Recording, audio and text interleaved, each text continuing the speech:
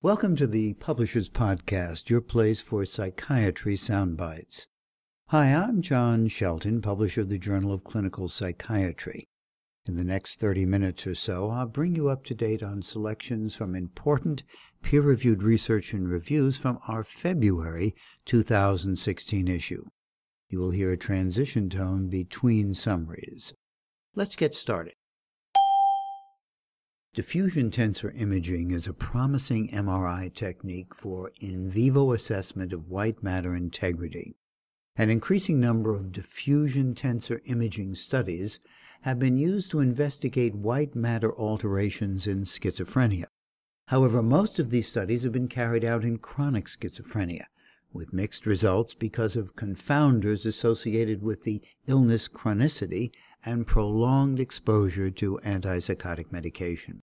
Therefore, the study of first-episode psychosis is particularly advantageous in understanding the neurobiology of schizophrenia, in part because it minimizes the potential impact of confounders. However, few studies have examined the correlation between clinical symptoms and white matter abnormalities in drug-naive patients with first-episode schizophrenia. In this article, sponsored by the Chinese government and private funders, the authors used voxel-based diffusion tensor imaging to determine white matter, fractional anisotropy in 39 drug-naive patients with first-episode schizophrenia and 30 healthy controls. The results showed widespread reduction of fractional anisotropy in the corpus callosum, brainstem, internal capsule, cingulate, and cerebellum in schizophrenia patients compared to healthy controls. The authors also found significant negative correlations between the fractional anisotropy value in different brain regions and clinical symptoms in patients. The authors conclude that widespread disruption of white matter integrity occurs in an early stage of schizophrenia onset and plays an important role in the pathogenesis and symptomatology of schizophrenia.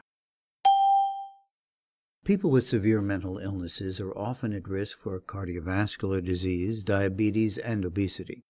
Since the medications they need may contribute to these conditions, they may neglect to take them, risking psychiatric relapse and suicide. Patient education and counseling can offer inexpensive and practical options. However, until recently, studies in this area have been scarce and often uncontrolled, small, or short in duration. In a study funded by the Department of Veterans Affairs involving 122 psychiatric outpatients, half were randomly assigned to the Lifestyle Balance Treatment Program. This program is based on the successful NIH-funded diabetes prevention program. These patients received group classes and counseling weekly for 2 months and monthly for the rest of the year. The other half of the participants met with study staff for usual care check-ins on the same schedule. Results showed that the typical lifestyle balance participant would be expected to see decreases in weight, body mass index, and body fat percentage. The usual care participant would see increases. The difference between the group's trajectories was statistically significant, as were associations between declining weight, decreased symptom severity scores, and increased motivation. The author's findings add to studies showing that educational and behavioral approaches can be effective for long-term sustained weight loss in people with severe mental illness. The mental health field has seen a trend in recent years of the increased use of information technology, including mobile phones, tablets, and laptop computers, to assist with the treatment delivery and record-keeping. However, little attention has been paid to ensuring that such communication is private and secure. This issue has been neglected despite the potentially negative consequences of a data breach. Such breaches are frequently reported in the media in recent years, with notable examples involving Home Depot, Target, and Sony. In this article, part of this month's Social Media and Mental Health Special section, the authors look at the security concerns inherent in using technology for clinical services or research. They discuss enhancing the privacy and security of electronic communication with clinical patients and research participants. Practical, easy-to-use software application solutions are outlined to help ensure that clinicians and researchers maintain secure patient communication and records.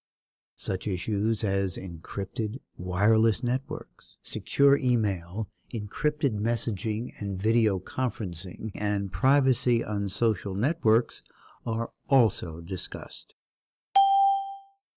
Treating pregnant women who have mood and anxiety disorders is paramount to their physical and mental well-being both during and after pregnancy.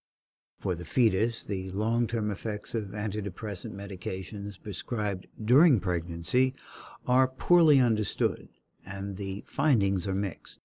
Some longitudinal studies have linked prenatal antidepressant exposure to an increased risk of autism spectrum disorders, while other studies have shown no link. The current study, supported in part by the National Institute of Mental Health, followed 178 preschool-aged children exposed in utero to serotonin reuptake inhibitors, which are medications frequently prescribed for depression and anxiety.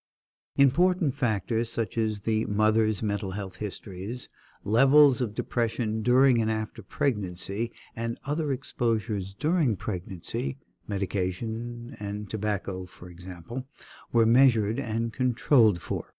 Children were given a range of tests to measure their expressive language and cognitive and social functioning. Parents and other caregivers completed questionnaires about the child's behavior while at home.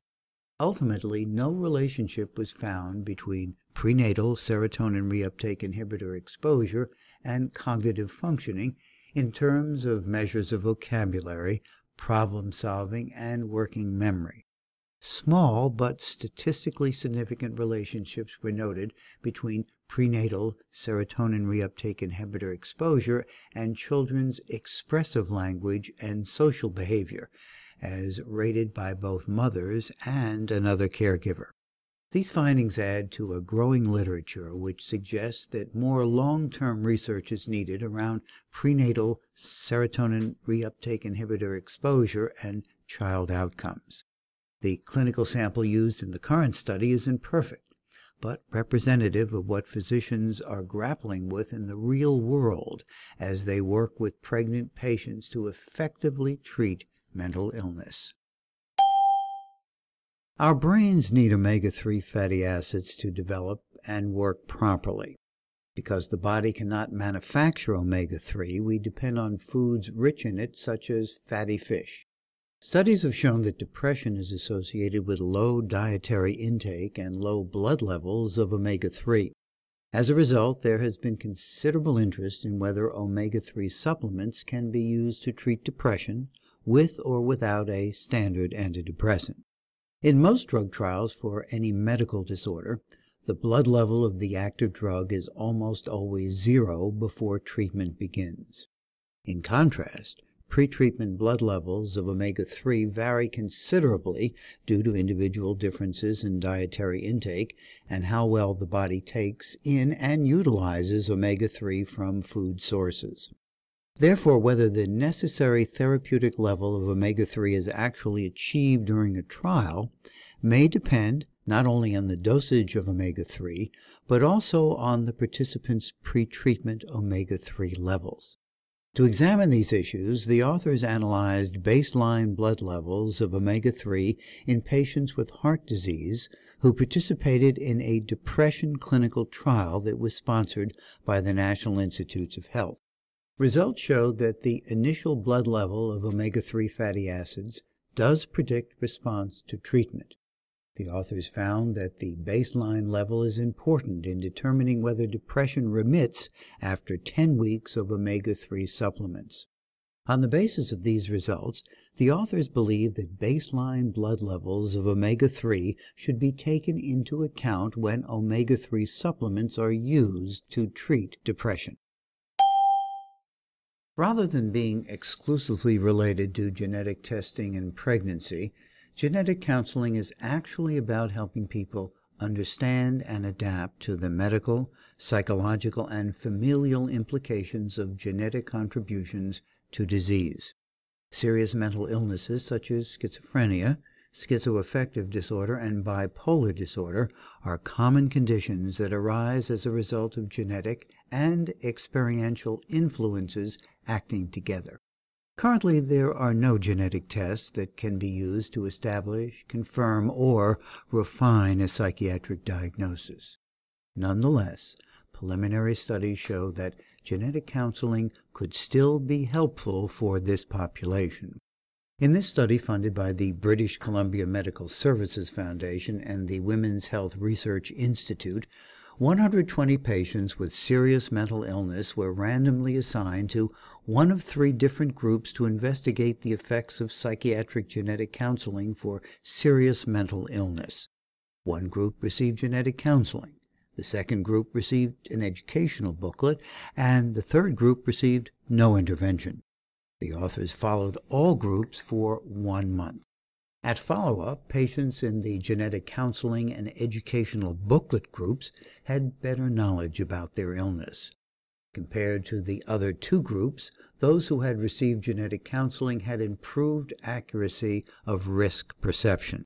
Although there were decreases in internalized stigma among patients who received genetic counseling, the difference was not significant, perhaps because of small sample size of the study. Participants reported feeling that genetic counseling was useful.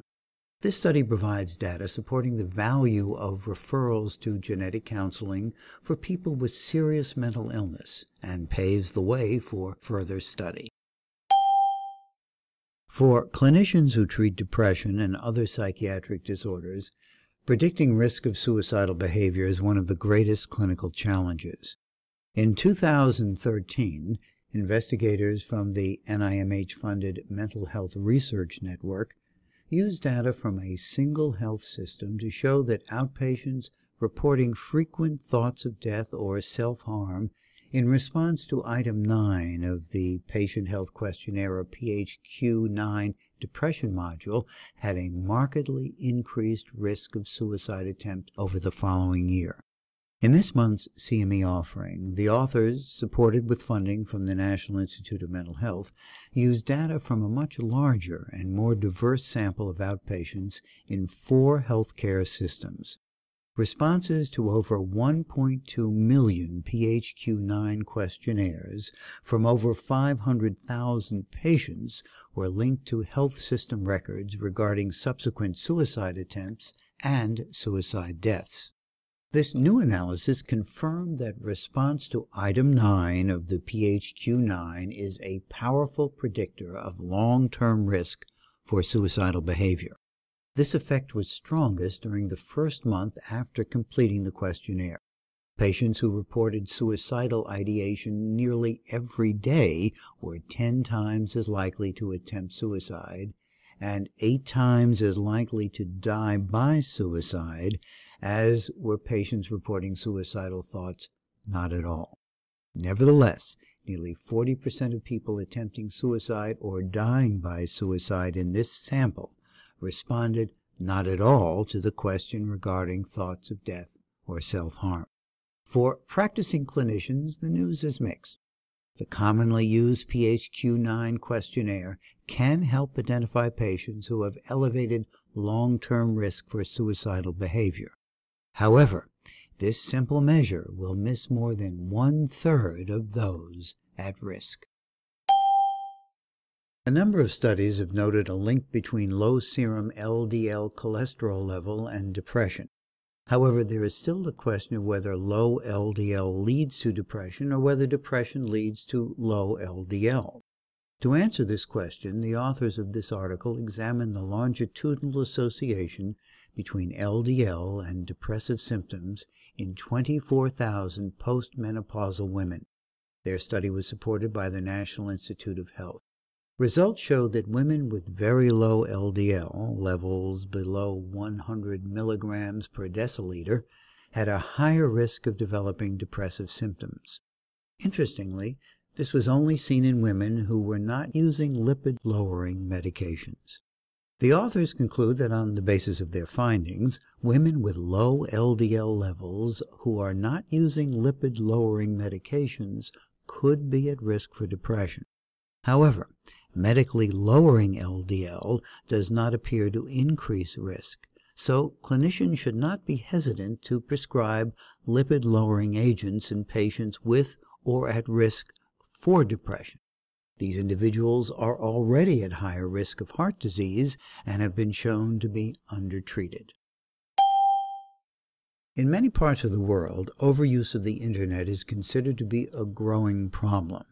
Those who report disruption to their lives from using the Internet may become conditioned to the stimuli associated with the web pages that they visit. This effect is similar to one seen in substance abusers, in which addicts learn to prefer cues associated with the substance that they abuse. To examine such an effect, the authors of this article conducted a study in which 100 individuals either were or were not deprived of Internet contact for 4 hours and were then asked to name the first color that came to mind. They were allowed access to the Internet for 15 minutes and were again asked to name the first color that came to mind. The websites that they visited during the browsing period were recorded. Individuals who scored highly on the Internet addiction test and who had been deprived of Internet use tended to shift the color that they thought of from the one named prior to the browsing section to the one that matched the dominant color of the websites they had just visited. This effect was not seen in people who did not report high levels of problematic Internet use or in people who were not deprived of Internet access. The results suggest that exposure to the Internet after a period of non-use alleviates negative symptoms of withdrawal and generates a positive feeling toward any cues associated with that alleviation.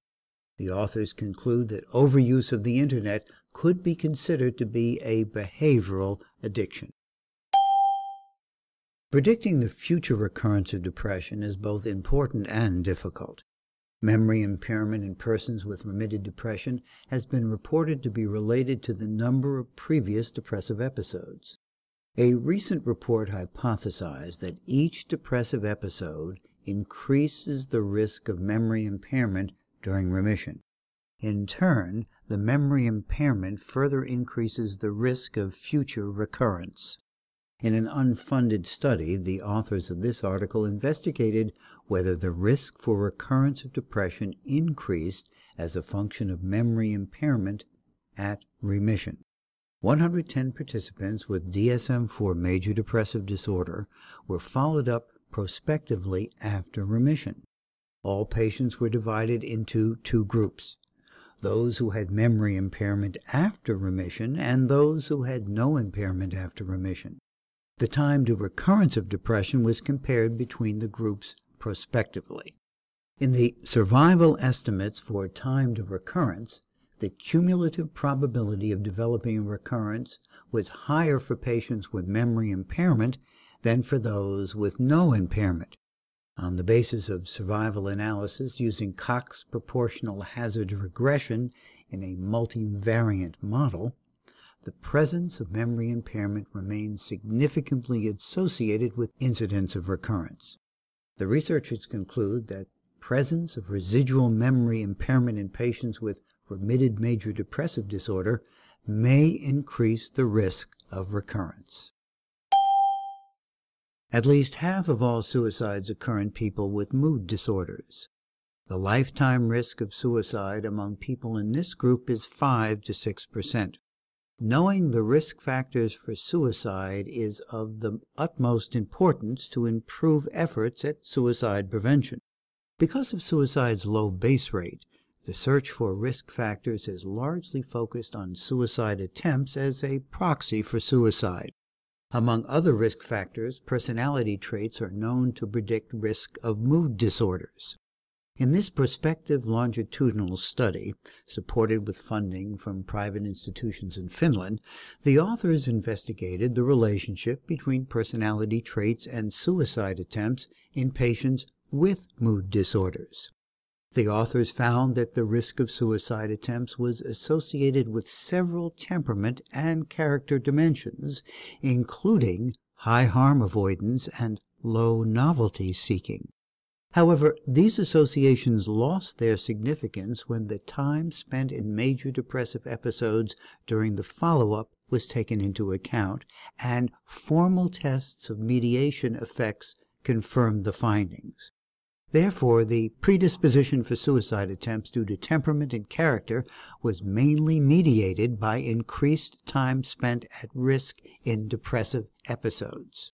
The authors conclude that their findings emphasize the importance of active treatment of major depressive episodes in preventing suicide attempts among patients with mood disorders.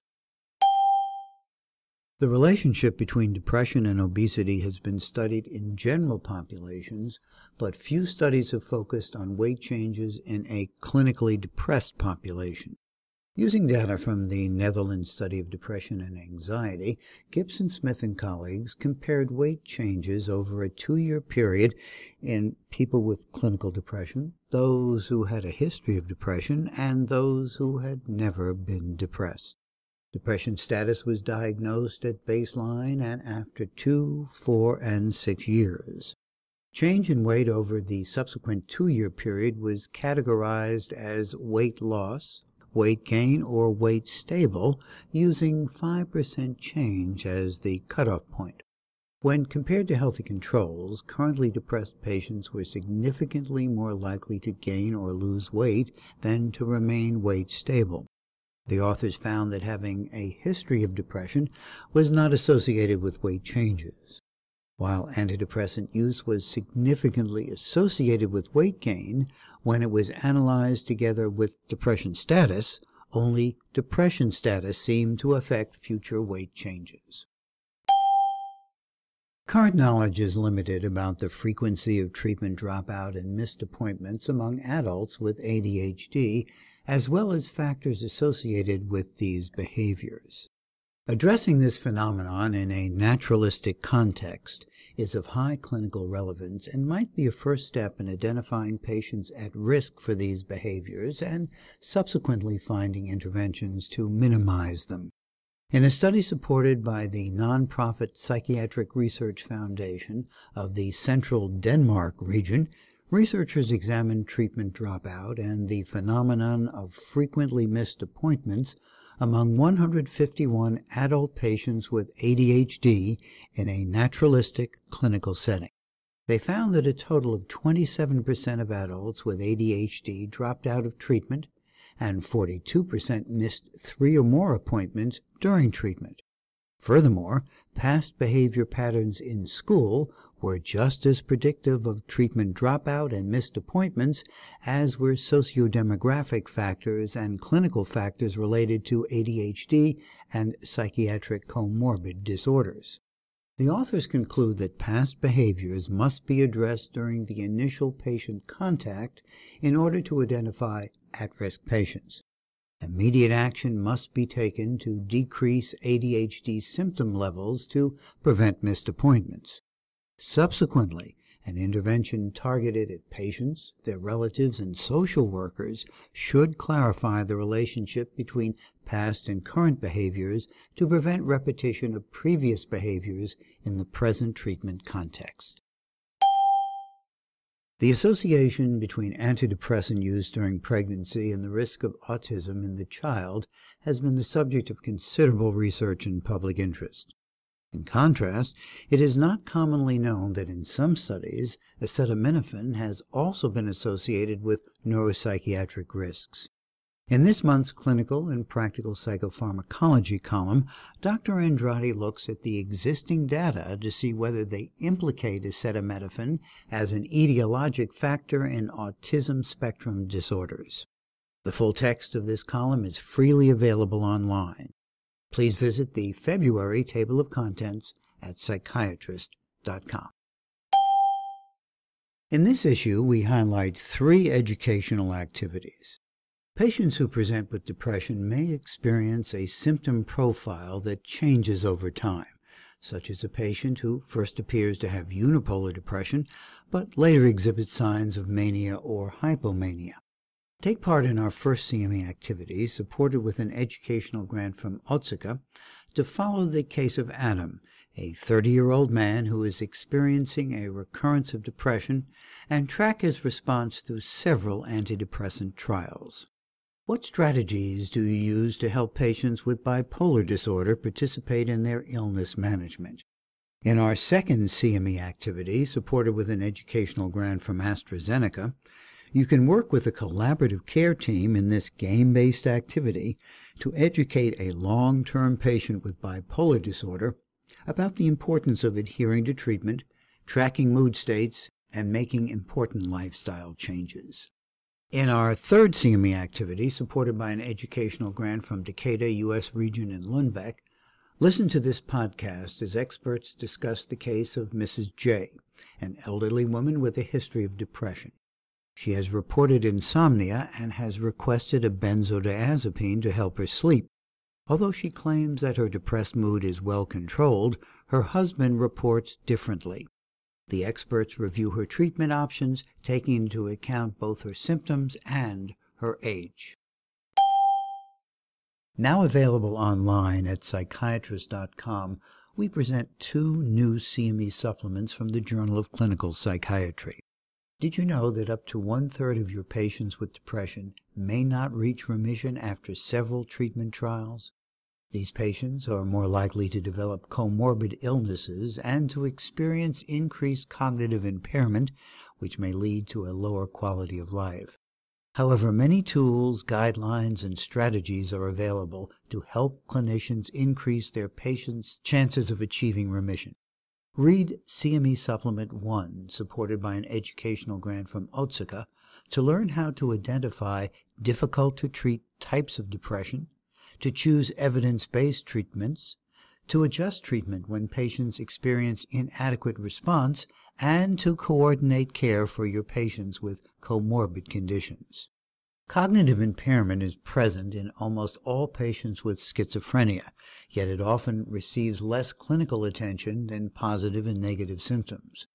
However, cognitive symptoms can prevent patients from attaining functional recovery and achieving their social, occupational, and educational goals. New research into pharmacologic as well as behavioral and training interventions for cognitive dysfunction in patients with schizophrenia is ongoing, and some current strategies have been shown to be effective. Read CME Supplement 2, supported by an educational grant from Forum Pharmaceuticals, to learn about using rating scales to assess cognitive function and using evidence-based psychosocial and pharmacologic treatments to improve cognitive function in patients with schizophrenia. In closing, be sure to visit us online for interactive activities from our CME Institute and more from the February issue of the Journal of Clinical Psychiatry. Thanks for listening. This is John Shelton signing off. I hope you will join me next month for the Publishers Podcast, your place for psychiatry soundbites.